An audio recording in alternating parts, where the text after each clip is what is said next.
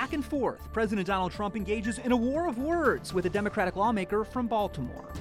Battle on the border. The acting director of U.S. Citizenship and Immigration Services updates us on the situation at the boundary with Mexico. Looking for answers. An update on the search for the remains of a teen from Vatican City missing since the 80s. And a call for help.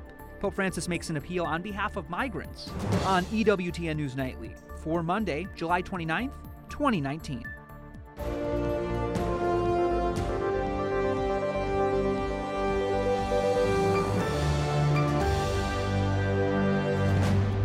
Good evening from Washington, D.C., and thanks for joining us for news from a Catholic perspective. I'm Jason Calvi. Archbishop William Lori says he's saddened by the president's criticism of Baltimore. The city's archbishop is responding to a flurry of weekend tweets from President Donald Trump. The president began by blasting Maryland's Congressman Elijah Cummings and then went on to slam the city he represents. White House correspondent Mark Irons reports from Baltimore. Good evening, Mark. Jason, over half the city of Baltimore sits in Maryland Congressman Elijah Cummings' district. And it became President Trump's punching bag this weekend after Cummings was first critical of migrant detention centers and the conditions there on the U.S.-Mexico border. What does that mean? What does that mean when a child is sitting in their own feces, can't take a shower? Come on, man.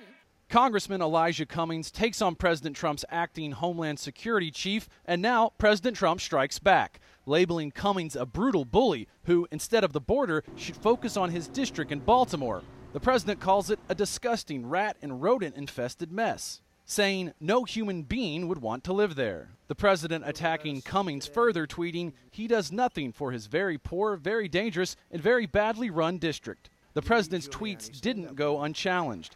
Democratic Senator Elizabeth Warren called the president's remarks racist. It is insulting, both to the congressman and to the people he represents. And the Archbishop of Baltimore, William Lori, writes, "It saddens me to see Baltimore severely denigrated by President Trump. Many good people are working together to address Baltimore's challenges and to build on its strengths. They deserve the support of elected officials and their fellow citizens." And right here in downtown Baltimore, America's first cathedral right across the street from the third largest Catholic charities. And the executive director of Catholic Charities in Baltimore, Bill McCarthy, is trying to address the issues facing vulnerable people in the Baltimore area. Families and children living in poverty, families and children in crisis, older Marylanders, our new neighbors in the immigrant community, individuals with intellectual disabilities. He believes the president's words aren't helping. They're not constructive. They're actually destructive. They're baiting statements. In 2015, Democratic Senator Bernie Sanders said walking through some of the neighborhoods in Baltimore would make you think you're in a third world country. Now, over the years, we've done a number of stories in this city, and like many other large U.S. cities, some areas are more developed than others. It just so happens tonight Baltimore is in the spotlight. Jason? White House correspondent Mark Irons in Baltimore. Thanks, Mark. And coming up later in the newscast, we'll talk more about this topic with Michael Knowles, host of The Michael Knowles Show. President Trump signs a bill to help victims of September 11th. It makes sure the Victims Fund never runs out of money. Today, we come together as one nation to support our September 11th heroes, to care for their families, and to renew our eternal vow, never, ever forget. More than 60 first responders from the 2001 attacks gathered in the Rose Garden. The president told them they inspire all of humanity.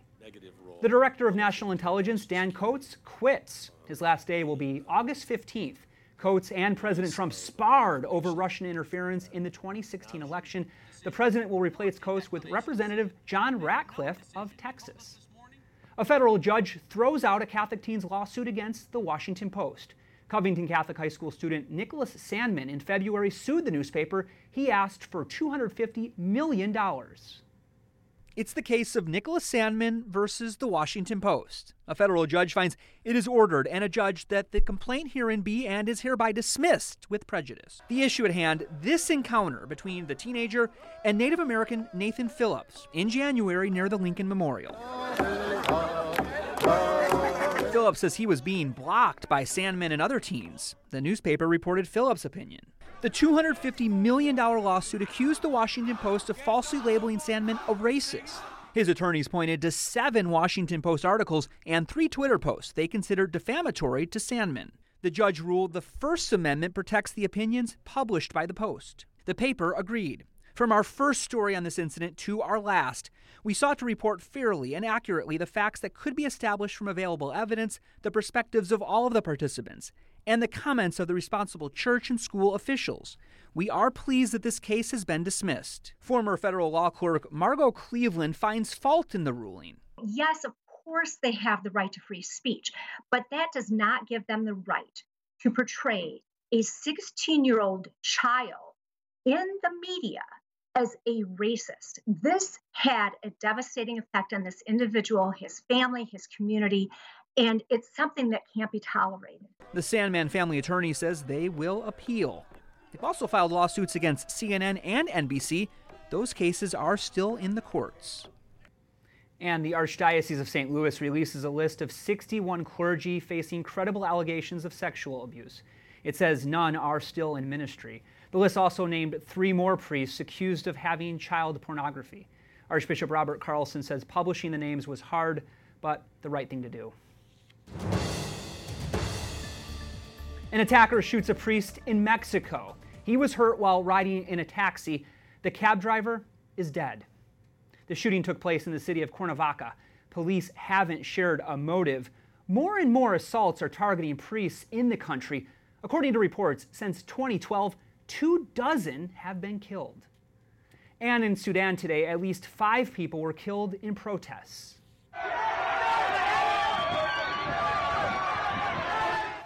Activists say security forces used violence to break up student protests. The protesters are seeking a return to civilian rule. The military in April overthrew President Omar al-Bashir.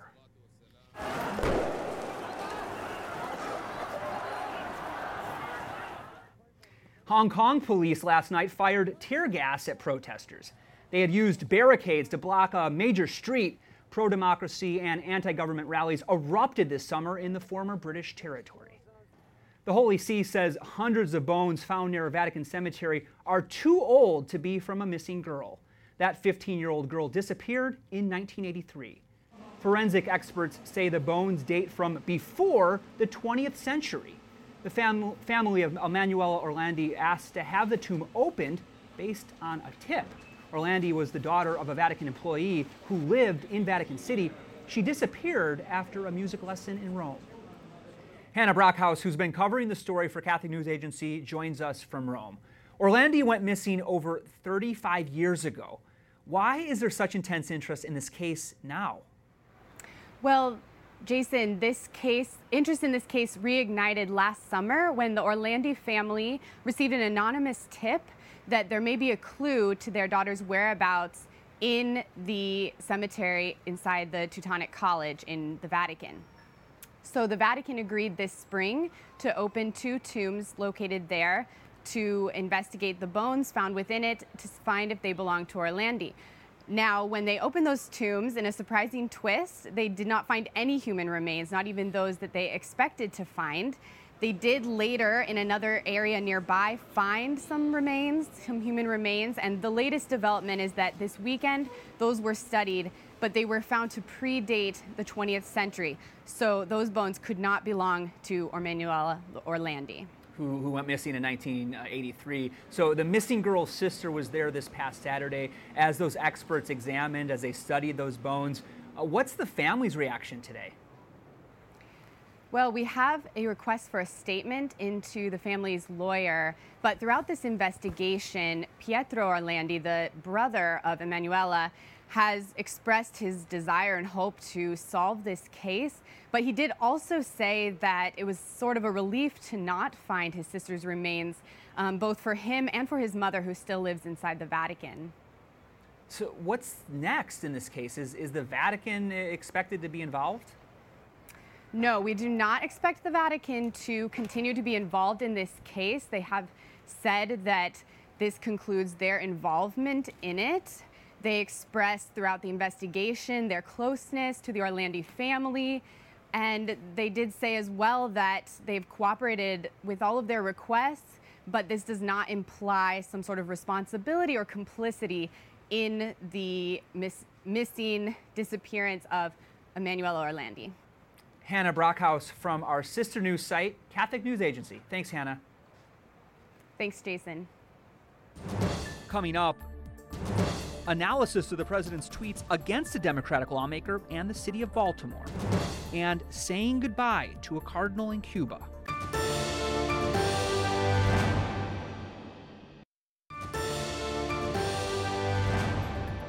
As we told you earlier in the show, President Trump is not backing down from his claims, calling Baltimore a rat and rodent-infested mess. He's also criticizing Baltimore Congressman Elijah Cummings. Joining us now is Michael Knowles, host of the Michael Knowles Show on the Daily Wire. What did you think of the president's comments, and what do you make of accusations that it's racist? Well, I mean, I know that we've boiled this word down or diluted this word racism to mean just about anything we disagree with these days, but in a very technical way, the comments are not racist. They do not bring up anybody's race. They don't discriminate against someone for their race.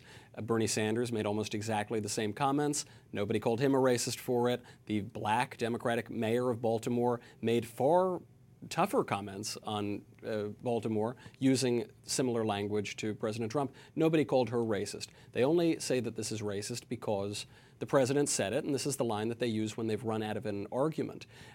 Now, the question, it seems to me the comments are true. Baltimore has some of the worst crime in the entire country. They have some of the highest murder rates in the entire country. It's a really tough place to live. The mayor herself said there are rats and trash everywhere, and that is a failure of the political leadership, including Elijah Cummings, who has been the representative there for a long time. He has been in office in Baltimore for 36 years. The problem has only gotten worse. The New York Times admitted this just this past March. They called it a tragedy, what has happened there. So the comments are true. The comments are not racist. The question is, are the comments politically helpful to the president, or are they politically harmful to the president? And it seems to me they're quite helpful. As you have right now, presidential candidates, Elizabeth Warren, Kamala Harris, and others, defending Al Sharpton.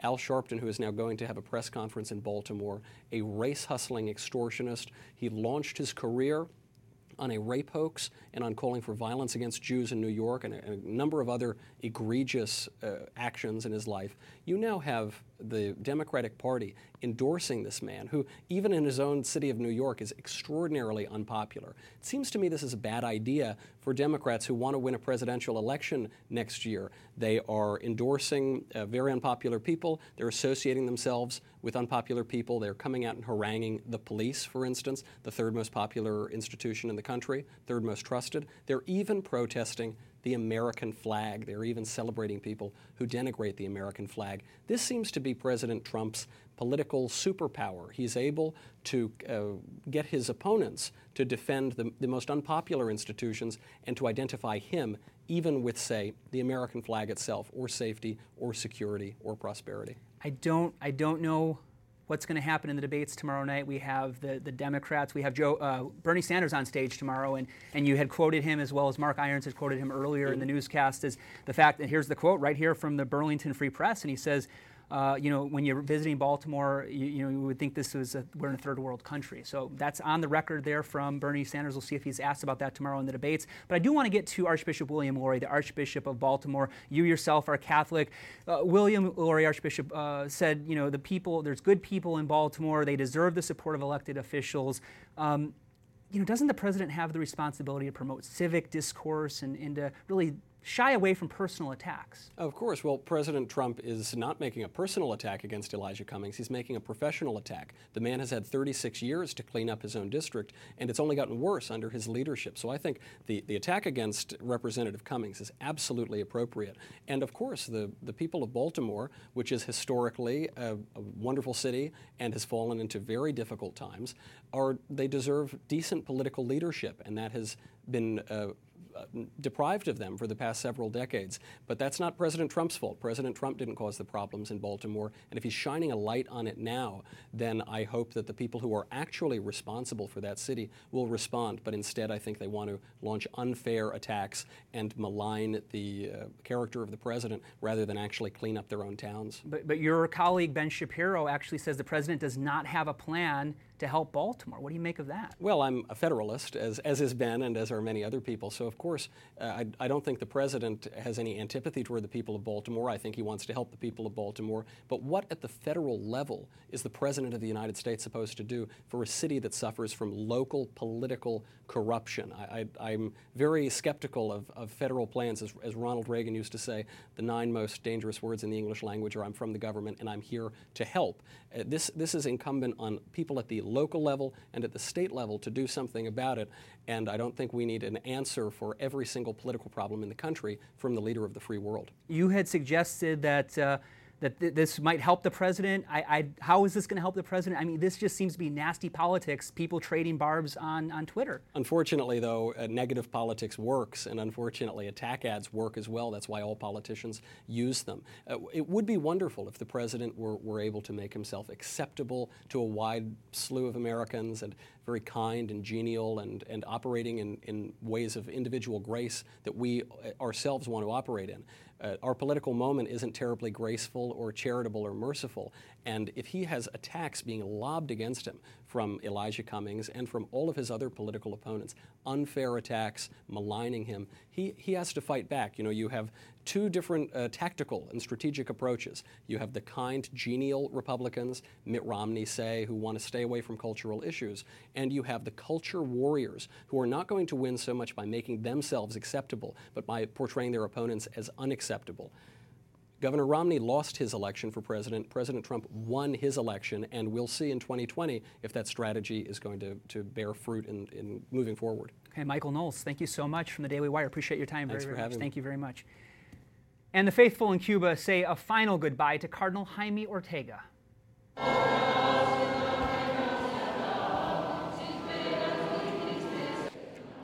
All of the country's Catholic hierarchy attended, as did several government officials. Former President Raul Castro sent flowers, so did current President Miguel Diaz-Canel.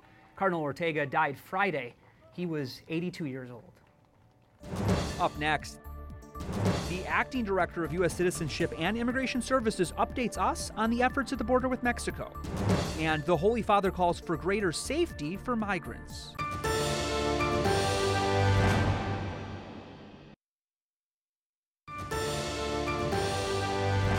The Supreme Court rules in favor of the Trump administration on a case involving the border wall.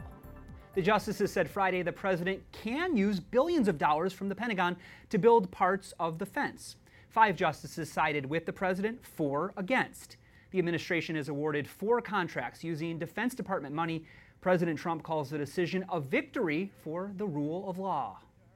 Joining me now is Ken Cuccinelli, Acting Director of U.S. Citizenship and Immigration Services. Welcome back, Director Cuccinelli. Good to be with you. Appreciate your time. So a couple big victories last week for the Trump administration. The Supreme Court on Friday ruled that you can use military funds to build 100 miles of border wall. Right. What impact will this have? Well, it doubles up the administrative capacity to do building, and it's obviously a major legal breakthrough to get access to this funding. So we're very encouraged by this, and all of the barrier and wall we're talking about gets targeted to the high traffic areas where it can do the most good.